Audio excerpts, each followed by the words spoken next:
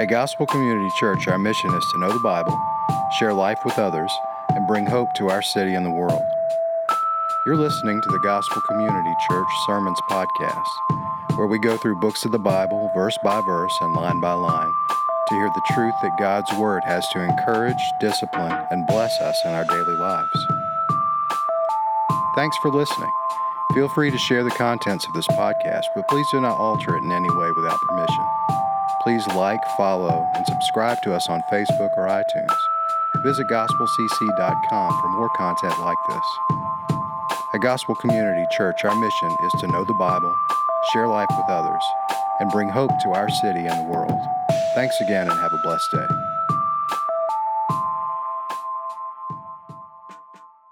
Morning, Gospel Community Church. Morning. For those of you who don't know me, my name is Kurt McDonald.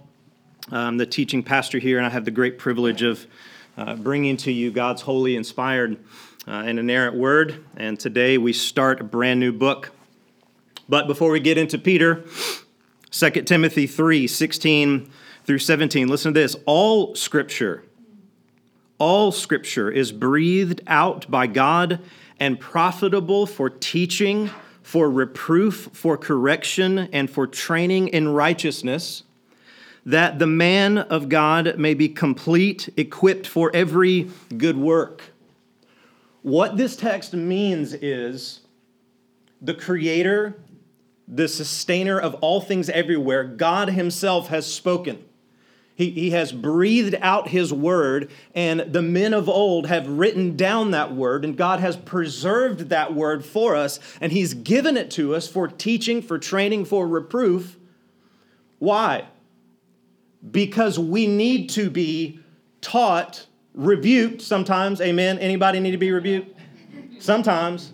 We need that. We need this word. God has breathed out this word, and it is for teaching, training, rebuke, and correction so that we can be equipped. Why? Because now we are ill-equipped. So we need God's word to equip us. And so all Scripture is that way. And so it is God's word that we look to. It's God's word that we go to. Why? Because God's word is essentially a mirror that we hold up to ourselves, and it shows us who we are. So, because we believe that about God's word, practically speaking, what that means for Gospel Community Church is that we preach through books of the Bible. Okay, from day one, from launch day 7 years ago up until right now, we have preached through books of the Bible. Now, we do pause for short sermon series occasionally, but 9 times out of 10, you will find us just preaching straight through books of the Bible. We do that because we believe the authority of God's word. And so there's actually several reasons why we preach through books of the Bible. And it's very important that you as a member or someone who's attending or even just visiting with us, it's important that you know why we preach through books of the Bible. And so here's why. Number one, it sets us up for a more comprehensive view of the Bible. Excuse me. Thanks, Ben. Ben always gets me water. It sets us up for a more comprehensive view of the Bible, meaning if you skip around, it's more difficult to understand what the Bible is saying in its fullness. The Bible is telling one story from Genesis to Revelation. That is the story of redemption. That is the story of God coming, God sending his son Jesus to die in our place for our sins. That's what the whole Bible is about. And what can happen is if you're just skipping around, you can miss the fullness of what the actual text is trying to say. And so if I'm just preaching a message about a particular topic, it's easy to take my thoughts and my ideas and plug them into a particular text. But when you're preaching through a text, the fullness of the text, the meaning of the text gets to speak for itself. Amen? Amen. And so we preach through books of the Bible because it sets us up for a more comprehensive view of the Bible too. It creates an environment of spiritual growth through study and conversation. Here's the good news. Today, we're not making it very far in 1 Peter. Okay, I'm just the cat's out of the bag now. We're not We're not getting very far in 1 Peter.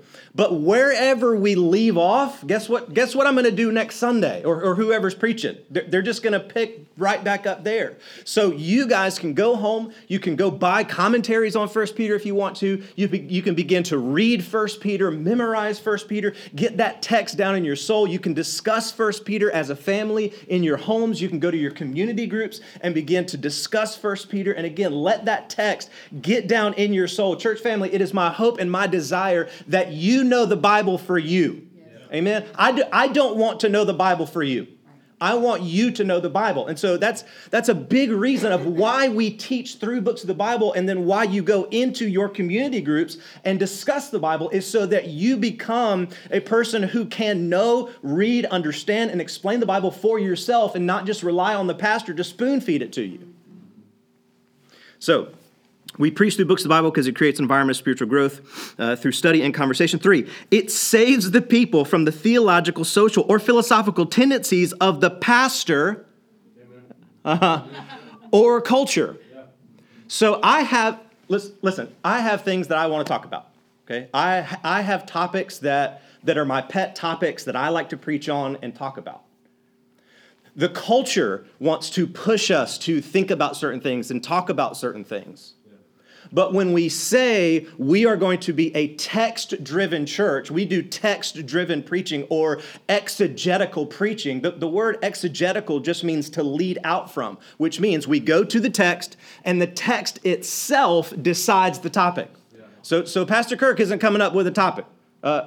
David Patton, when he preaches, he doesn't come up with I think I'd like to teach. No. We go to the text. We read the text. We learn the text. And then the text itself brings out the topic that we speak on for that particular Sunday. It guards you from me, and you need that.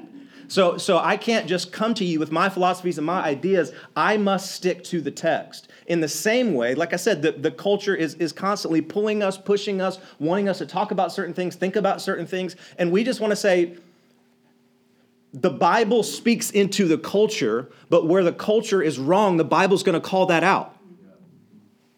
So it's very, very important. And lastly, fourthly, it's a visible act of submission to God's word by trusting in its sufficiency. We preach through books of the Bible because we believe that every single passage has something to speak to us. It's sufficient. It's enough. It's all we need. We just need God's word. Now listen, that's difficult for me to believe sometimes. Who was here when we preached through 1 Samuel? Okay, do you guys remember Saul went to the witch at Endor and brought Samuel back up from the dead? I mean, that was a doozy, right? That was one of those ones where it's like, all right, Lord, I got to go up and preach this text, and I don't know what it means. I don't know the application here, but God still spoke through that text. The text is sufficient. So by preaching through it, we're visibly showing that we believe God's word is all we need. The text is sufficient. And so for those reasons, and I could go on and on for a lot more reasons, we preach through books of the Bible, and today, by God's grace, we get to begin this great book, 1 Peter. Now, why 1 Peter? There's 66 of them in there, and I picked this one. We're actually going to do 1 and 2 Peter. We'll be preaching through that.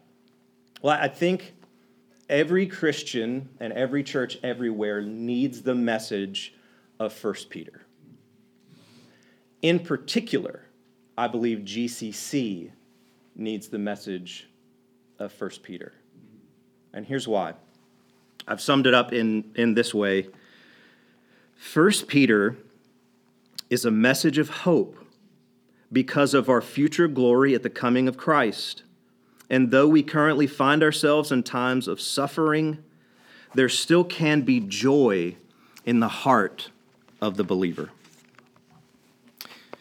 So I think that every Christian everywhere, every church everywhere needs the message of 1 Peter, but I think Gospel Community Church in particular needs a message of hope. Are there not those among us who are suffering? Are there not those among us who even now are struggling with serious medical conditions? Do we have kids in the back at Gospel Kids that are struggling with serious medical conditions? Are there not those that are struggling and suffering in painful marriages? And are there not those among us who are feeling the pain of loss and grieving over a lost loved one?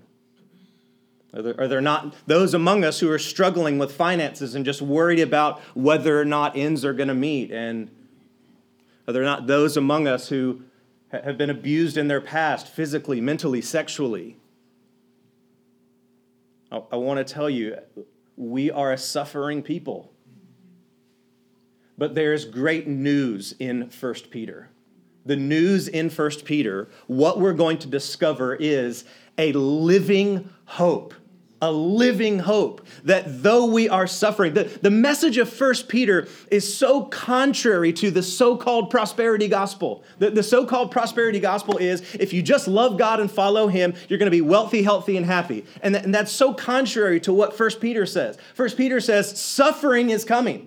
Many of you are suffering, and if you're not, suffering is going to come. But in the midst of suffering, there can be a living hope, and there can be real joy, and it's found in Christ alone. And that's the message of 1 Peter. And so this book speaks to a people in the midst of their suffering, and it speaks of a real living hope. So let's begin our journey together through this great book of 1 Peter. 1 Peter chapter 1. Verse 1, first word, Peter. Let's stop right there. It's important that we start at the very beginning. I've heard that's a very good place to start. When it opens this way, it's a little bit different than how we write letters. So what we do is we write the whole letter, sincerely yours, then you write your name at the very end. Well, that's not how they used to write letters, which is actually much smarter because, if you get the letter, you got to flip all the way to the back, see who. Anyway, he just writes it right up in the front, Peter.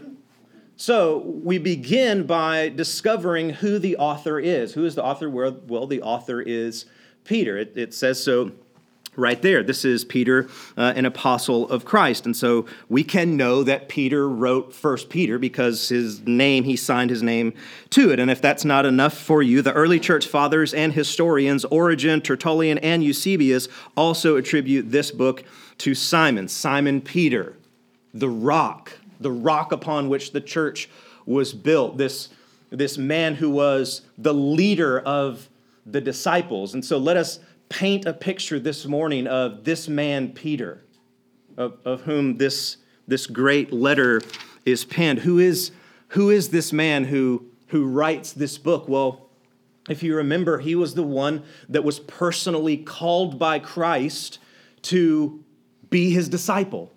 There he was on the shore of Gennesaret, and he was there with his business partners, James and John, the sons of Zebedee, and they had their own little fishing business, and they were there. They had been fishing all night. They were exhausted. They were standing in the water, mending their nets. Here comes Jesus. He gets on one of their boats. He goes out. He preaches. He comes back to shore, and he says to them, hey, why don't you go cast your nets? And they're like, look, you stick to the preaching thing, we'll do the fishing thing, okay? We fished all night, we didn't catch anything. And Jesus insists, no, go cast your nets. And so all right, Peter says, look, if that's what you want me to do, we'll do it. He gets in the boat, he goes out, and they haul in a catch so large that the boats begin to sink. Yeah. Peter responds by leaving his business, leaving his family, and just following Christ. He just leaves and begins to follow after him, to chase after him. He's bold, he's fearless, right? This is this man, Peter. So he begins to follow after Jesus. This is the guy who, after rowing in the middle of a storm, right? It's storming out. They're in the middle of the lake, and Jesus comes walking on the water. Out of the 12, this is the guy who says, hey, if it's really you, I want to get out there with you. Right? Okay, first off, every single one of us will be absolutely terrified. 2, we would not ask to go out there. Like, that's awesome that you're out there. I'm staying in the boat. But Peter gets out of the boat. He begins to walk on water Okay, like anybody, he begins to walk on top of something you're not supposed to be able to walk on top of. He begins to walk on water. But in the midst of him walking on water, the text says, and Peter saw the wind. He saw the storm, and he begins to freak out, and he starts to sink. Jesus walks over, grabs him, and picks him up and says, "O you of little faith." What's so encouraging about just studying or thinking about Peter is he's a flawed contradiction of a man. He's the one, the bold, brave, I'm going to jump out of this boat in the middle of a storm and walk on water. And in the midst of walking on water, like in this great act of faith, he loses his faith. In addition, this is the same man who is the first one to acknowledge who Christ is. Jesus is there with his disciples, and he says, "Hey guys, who are people saying that I am?" And the disciples are like, "Well, some people say that you're John the Baptist, come back to life. Some people are saying that you're the prophets of old." And he says, "Who do you say that I am?" And Peter says, "You are the Christ," or the Messiah. You are the Messiah, the Son of the living God. Jesus responds by saying, "Simon, son of Jonah," or Simon Bar Jonah, "flesh and blood has not revealed this to you, but my Father in heaven." I mean, can you just get that scene in your mind? Peter's proclaiming, you are the Christ, the Son of God. And Jesus says, "You nailed it, and God has shown this to you." And in the same chapter, a few verses later, Jesus is explaining to them, the Messiah must go, he must suffer at the hands of the leaders, and he must die. And Peter loses his mind. What are you talking about, Jesus? That doesn't make any sense. Messiahs don't die. Messiahs drive out the Roman overlords, and they lead and rule the Jewish nation as a king. That's what Messiahs do. Messiahs don't die. You can't go to the cross. And Jesus turns around and says, "Get behind me, Satan." This man who makes the great proclamation that Jesus is the Messiah, the Son of God, then has the nerve to rebuke Jesus. Like, for the record, that's not a good idea. Rebuking Jesus is never a good idea. And Peter, who has the faith and the foresight to see who this man is, the Messiah, is also the one who rebukes him for going down the path that he must go down. And do you remember that scene in the garden? Jesus is begging them to stay awake and pray with him. And there's Jesus in his time. If Jesus ever needed a friend, someone to be with him, it was right then in that moment as he's crying out to his Father in agony and sweating drops of blood. And the one who is supposed to be the most devoted, the leader of the disciples, is asleep. Now, he's awakened by the troops that come marching in. The troops come marching in to arrest Jesus, and they had, sticks and swords and torches and all of this, rouses the disciples, and they wake up, and all of a sudden he goes from not having the drive to just stay awake a few hours and pray with Jesus, okay, immediately to sword-wielding, I'm ready to kill for Jesus. They're not going to arrest my Lord. And he draws out his sword, and the high priest's servant, his name is Malchus, is standing there. He draws out his sword, and he goes, we think he was like aiming to cut off the guy's head, but he misses and only cuts off his ear. Unless he was aiming for his ear. We don't know what was, if he was aiming for the ear, he was a really good shot. But if he was aiming for the head, he's terrible. But we don't know. But anyway, what happens is he's ready to kill for Christ, and he jumps up and he swings and he cuts off the guy's ear, and Jesus stops him, tells him to put away his sword. And then isn't it just a few hours later where he's so ready to kill for Christ, swinging a sword, and they're in the courtyard of the high priest. Don't you follow him? Don't you know him? Sword-wielding, shoot first, aim later, Peter. Stick your foot in your mouth, Peter. Don't you know him? No. Are you sure? No, I've never seen him. And again, you got to get this picture in your mind. This is so key. Because in some of the depictions, it's like Jesus is way over there and Peter is way over here denying him. No, they're in the courtyard of the high priest. He is there with Jesus, denying him to his face. And he denies him 3 times. If you're taking notes, Peter's past, like ours, is not filled with flawless victories, but with frequent failures. Frequently, this guy just drops the ball, just fumbles it, just doesn't get it, doesn't understand. And on the other side of the coin, you see him doing these amazing things, leading the disciples, filled with faith, filled with passion, and he's a flawed contradiction of a man. And I guess think about it this way. Put yourself in the shoes of Jesus, and you have to pick a leader. Are you picking this guy? I mean, I'm just not. He's a loose cannon, right? This is like bull in a china shop guy. What Jesus was trying to do is communicate this message to this group of men, and he wanted them to go out and start the most massive movement called Christianity the world has ever known. You need a consistent leader, do you not? You need a consistent leader. And so at that point, if I'm Jesus, I'm going, what tipped me over the edge was denying me 3 times in the courtyard. So I'm kind of out. I'm gonna, where's John? Let me get one of the other guys. But that's not what Jesus does. As a matter of fact, after Jesus resurrects, Peter is so hopeless, which is very interesting because he writes this whole book on hope. Peter is so hopeless, he has no idea what to do. He says, I'm going back fishing. I'm going to go back to what I know.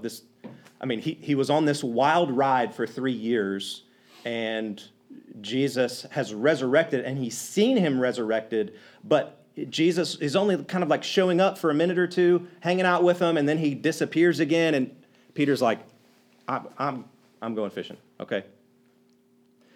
He goes out and fishes all night, again, and catches nothing, again. And Jesus, in his great wisdom, and Jesus, in his mercy, resets the scene the exact same way the day he called him. Yeah. So he had fished all night, again, caught nothing, again. They're mending their nets in the boat, right? Pulling the nets in. That was terrible, just feeling defeated. And some guy from the shore, right? Some guy cries out, "Hey, children, did you catch any fish?" You can imagine them saying, who's this geezer over here? Go away, No, we didn't catch any fish. Throw the net on the other side. And again, they haul in so many fish that the boat almost sinks. And if you can see Peter in the boat, just get this picture in your mind. They're pulling in all of these fish, and it's almost as if he goes, okay, wait a second. We fished all night. We didn't catch anything.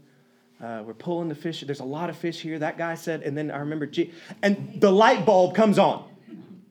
And what Peter does is so hilarious, right? He doesn't wait for the boat to get to shore. That's Jesus. Come on, row quickly. What he does, it's kind of opposite from what we would do, but when they would get ready to work, what they would do is they would take off their outer garment. The text says that he was stripped for work, meaning his outer garment was off. What Peter does is he puts his outer garment back on. He dives into this. He's so impatient, so just go get him. He dives into the sea and swims to the shore to meet Jesus. And there Jesus has prepared a fire, and has some bread, and he says, hey, get some of the fish that you guys caught, and he cooks them breakfast, and Jesus sits with them and is talking with them, and he turns to Peter, and in this great show of compassion and love and mercy, he says to Peter, Peter, do you love me more than these? He says, yes, Lord, you know I love you. And he asks him again, and he asks him a third time, and the text says, basically, that Peter was heartbroken that Christ had asked him a third time. Again, this man who genuinely loved Jesus so much, but was flawed and broken and failed so many times. And he says, yes, Lord, you know that I love you. And Jesus reinstates him, brings him back into the fold. Though he was flawed, though he had failed, though he had totally dropped the ball, Jesus still welcomes him in with open arms, brings him back into the fold. And on that great day of Pentecost, the tongues of fire resting over their heads, and it's Peter, the reinvigorated Peter, the leader of the disciples, that goes out and he preaches this sermon, this powerful sermon. You got to go back in Acts and read the sermon. It's so powerful. He preaches this powerful sermon, and 3,000 people get saved in that moment. He goes out and begins to plant churches all over, and he is the mighty leader of the disciples. And even still, after his reinstatement, after his powerful preaching, after 3,000 people getting saved, after pastoring churches, after planting churches, he is still a flawed man. Go read Galatians. There's this story in Galatians where the Apostle Paul goes to Peter, and the Apostle Paul says, I opposed Peter to his face because, here's the scene. Here's what was happening. Peter was a Jewish guy, and he was eating with Gentiles, right? Non-Jews.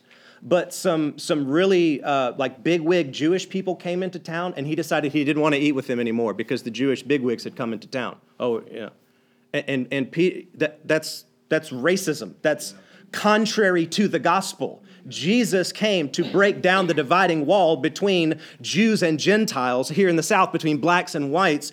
Jesus came to break down the dividing wall between races and to create one new man, one new race. And so Paul opposes Peter to his face and calls him out for it. This is contrary, how you're acting is contrary to the gospel. So even after all of that, Peter was still a broken and flawed man, yet the beauty of this is that he is still used by God. If you're taking notes, the usefulness of a Christian is not based on their faithfulness or abilities, but upon the grace and the power of God. The usefulness of a Christian. If you're here and you say, there's no way God can use me. I've blown it too many times. I've messed up too many times. I've fumbled the ball too many times. I've tried to, I'm going to get back in church. I'm going to start reading my Bible. And 3 months later, you find yourself in that same exact spot. If you think you have blown it too much and you can't be used by God, you are absolutely incorrect. You're basing your usefulness upon your faithfulness and upon your abilities. And it's not based on that at all. It's based upon the mercy, the grace, and the power of God to use broken people to accomplish His will. This is the power of the God we serve. You see, every time Peter fumbled the ball, God was using that to make him a better leader. Every time Peter shot off his mouth, he was using that to make him a better preacher. Every time God was taking all of that to make him a better pastor, to make him a better leader. That's how powerful God is. He can use our mistakes to make us better. Again, if you're taking notes, God loves to turn our stumbling blocks into stepping stones. God loves to take our stumbling blocks and turn them into stepping stones that move us forward, that grow us up. It's like, man, I've got this addiction. God knows. Yeah, but my marriage is, God knows that. Yes. But you don't understand because, you see, in my past, this thing happened to me. Yes, and God wants to use that for his glory and your good. Yeah. And so the things that we see in our lives that are stumbling blocks to us, God's saying, yeah, and I'm going to use that so that you can move forward. I'm going to use that. I'm going to use that broken piece in you. That's what I'm going to use. And it is this man, this broken man, this flawless contradiction of a man who gives us this great letter, who pens this great letter, this message of hope, this man who saw his flaws, knew he was broken, and in his desperate search for hope, a living hope, found it in Christ alone, and pens this great letter so that we might have it. So we know from church history, this book was written in the mid-60s. It's around 60 A.D., We know that because in 64 A.D., Rome burned. Some historians actually say that the emperor himself, Nero, was responsible for setting the fires that burned Rome, basically because he wanted to rebuild it more beautifully and make more statues of himself. But what happened as the result of Rome burning was they decided to blame the Christians. The Christians have done this. And what begins in 64 AD is, go back and read your church history. It is just an onslaught of persecution on the church. Christians are beaten, they're flogged, they're whipped, they're tied and sewn in the skins of animals and thrown to the lions. They're burned. Nero actually had many Christians impaled. He would then wrap them in pitch and resin and light them on fire to set and bring light to his garden parties. And it was in this time of persecution when Peter died. So we know that these books here had to be written at least before 64 AD, because it was in that persecution in Rome that Peter died. And as a matter of fact, church history tells us that this faithless man who had denied Christ so that he wouldn't die actually confirms Christ and is killed. And church history records the way that Peter is killed. He's crucified. But Peter refused to be crucified in the same manner as his Lord, and he demands that they crucify him upside down. This is recorded for us by Eusebius, who is writing in 325 AD, says this: Peter seems to have preached to the Jews from the dispersion in Pontus and Galatia and Bithynia, Cappadocia and Asia, and to the end he came to Rome and was crucified, listen to this, head downward, for so he demanded to suffer. So our time is almost gone, and we've got through one word. Peter. Let us seek to continue on. Peter, an apostle of Jesus Christ. An apostle. Here it's referring to a specific office. In order to be an apostle, a capital A official apostle, you had to have seen the risen Christ and be placed in this specific office by Christ himself. So what Peter does is he opens up this great letter by telling us his name and essentially his title, Peter, an apostle of Christ. And then he gives us another title and a people to whom he is writing. A title and a people to whom he's writing. So we have Peter, an apostle of Jesus Christ, to those who are, here's their title, elect exiles. That's who they are. Elect exiles, that's their title, of the dispersion. Elect exiles of the dispersion. Okay? Peter opens up this great and glorious letter by addressing his hearers as those whom God has chosen. He wants to, right out of the gate, hello, elect.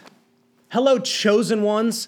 Hello, ones who are loved by God. He desperately wants them to know that God was the deciding factor in their salvation. He wants them to know that God, before the foundations of the earth, had predestined them for salvation, that He was going to love them, that God was going to chase after them, that they were going to be rebellious and stiff-arm Him and want to go their own way and do their own thing, but God was going to relentlessly pursue them in grace, love, and mercy. He was going to pour out His Spirit upon them. He was going to take their hearts of stone and turn them into hearts of flesh. He was going to breathe the breath of life into their corpse bodies. He was going to make them alive again because He had chosen them and elected them. Yeah. That is what Peter wanted them to know right out of the gate. You see, we have this doctrine of election or predestination in the church, and it's a very controversial doctrine. A lot of people don't want to talk about it, and we prefer to leave it in the back of the theology book, and maybe we'll get to it at some point. Peter comes right out of the gate with it. Apparently, nobody told Peter this was a controversial doctrine, and you're not supposed to talk about it. He just says, hello, ones chosen by God. Hello, elect ones. Hello, predestined ones before the foundation of the earth, that the Lamb would be slain for you. He calls them elect. Yes. Not only does he call them elect, but he refers to them as exiles. What does he mean? And aren't those two ideas contradictory? If you are chosen, why are you exiled? He calls them elect exiles. Well, what is an exile? Let's begin there. An exile is a temporary resident in a foreign land. That's what an exile is, a temporary resident in a foreign land. So he's writing to foreigners. He's writing to out-of-towners. He's writing to outsiders, meaning they don't belong, meaning they are resident aliens, or an older word, they are sojourners, travelers, because they are not in their own home. So is that to say that no one in any of the churches, that is the churches that are in Pontus and Galatia and Cappadocia, Asia, Bithynia, is that to say that no one in any of those churches that he's writing to are natives of that land? Were none of them born and raised in those particular places? Well, no, some were natives. So the question is, what are they exiled from then? Yeah. What are they exiled from? Meaning, what is their true home? Are you following me? You tracking with me? Their true home is heaven. That's why he calls them exiles. They're exiled from heaven, their true home, where they're supposed to be going. So church family, that means to us this morning that we are sojourners. We are travelers on our way to our true home, our forever home. That's why the old hymn says, this world is not my home. I'm just a passing through. My treasures are laid up somewhere beyond the blue. Church family, if you're taking notes, Christians are exiles in this world because we have a different king, live for a different kingdom, and are therefore have different values. Yes. So to be described or called an exile, here's what that means. You're an exile, a sojourner. What that means is, so just think about a person who's an ambassador. They're going into the world and representing another king because they have another king. They live and work for essentially a different kingdom, and therefore that person has different values. That's why if you've ever been to a different country or been to somewhere far away, you kind of walk around and those people, they do things weird, they talk weird, they don't have a good Southern accent like everybody should. So why do they do those things differently? Well, because they have different values. They serve a different king. And so as Christians in the world, that's why we oftentimes feel out of place and weird, because we have a different king. We're working and living for a different kingdom, and therefore our values are inherently different. Here's what I mean. If you live out the Christian life, it's going to be uncomfortable here. Meaning this, church family, listen to me very closely. It's a rejection of the so-called American dream. What is the American dream? Well, I'm describing it as this. First, the American dream is to follow your dreams. Follow your dreams, make money, and listen, and if it's a rag to riches story, we like that even better, okay? So follow your dreams, make money, retire early, and be comfortable. Okay? Follow your dreams, make money, retire early, and be comfortable. This is the American dream. This is what you're supposed to be doing. This is the king that you're supposed to worship. This is the kingdom that you're supposed to be for. And these are the values that you are supposed to inherit. But Matthew 16, 24 through 25 says this, "Then Jesus told his disciples, 'If anyone would come after me, let him deny himself.'" Do you know how countercultural that is? Yeah. To deny yourself, to live selflessly, to give away, to be for others instead of for yourself. This is so contrary to the so-called American dream. If Jesus says, he told his disciples, "If anyone would come after me, let him deny himself and take up his cross, the instrument of death and torture," is what Jesus is saying you should take up, "and follow me. For whoever would save his life will lose it, but whoever loses his life for my sake will find it." Listen, I'm not saying Christians can't be patriotic. That's not what I'm saying at all. What I'm saying is our culture is handing you values, giving you values. Follow this, be this. And as Christians, we are exiles, we're weirdos, we're strangers, we're sojourners, we're travelers because we're rejecting that and saying, no, I want to live for others. I want to be for others. Primarily, I want to be for Christ, live for him, build his kingdom, not my own. And I want to give myself away to other people. I want to give my possessions and my life away to other people because I'm learning and I'm thinking about this great kingdom that is to come. If this life is all there is, then it makes sense to build the biggest kingdom for yourself here. But if there is another kingdom to come, then that doesn't make any sense. So as Christians, as travelers, as exiles, as sojourners, we're saying we reject that idea of materialism and we adopt the idea that there's a greater kingdom to come. Think about this, church family. When Jesus returns, what do you get? The kingdom. You get it all. Everything that is Jesus's is yours. And so it becomes silly to try to accumulate stuff and live for yourself when you know that when Jesus returns, you get the kingdom. You get all of it. So that's why we're weird. That's why we're strange. That's why when we begin to communicate these values, it sounds like people look at you like a dog that heard a high-pitched whistle. They're like, When you communicate values such as, how we structure our marriage isn't about us. The Bible tells us that we should lay our lives down for our spouse, that we put our spouse ahead of ourselves. Marriage isn't about meeting my needs. It's about giving myself away to my spouse. So I do everything that I can to serve my spouse. People are like, what? We say, no, we raise our children to practice first-time obedience. We believe that children should be obedient. Children should do what? We let our kids essentially run our house and our lives. Why do you? No, I don't think that that's a good way to live because I don't think that there'll be fullness in accumulating a lot of stuff. Or we think it's kind of weird that you would just keep going further and further into debt because you're just buying stuff to impress people you don't even really like. So when we communicate these values, we sound strange because we are absolutely exiles. Here's what I'm saying. If you live like you have a different king and you live for a different kingdom and therefore have different values, it's going to make other people uncomfortable because what you are doing and saying becomes an indictment on them. That's why it makes people uncomfortable. Because it just by the way that you live is an indictment on them. It says the way that they live and do things is wrong, and people don't like to be told they're wrong. Just write that down if you didn't know that. So he calls them elect exiles of the dispersion. The dispersion, what does that mean? Well, it means they're dispersed, they're scattered, they're spread out. Now, in the Old Testament, if you're familiar with your Old Testament, you know that the Jewish people were dispersed. They were scattered.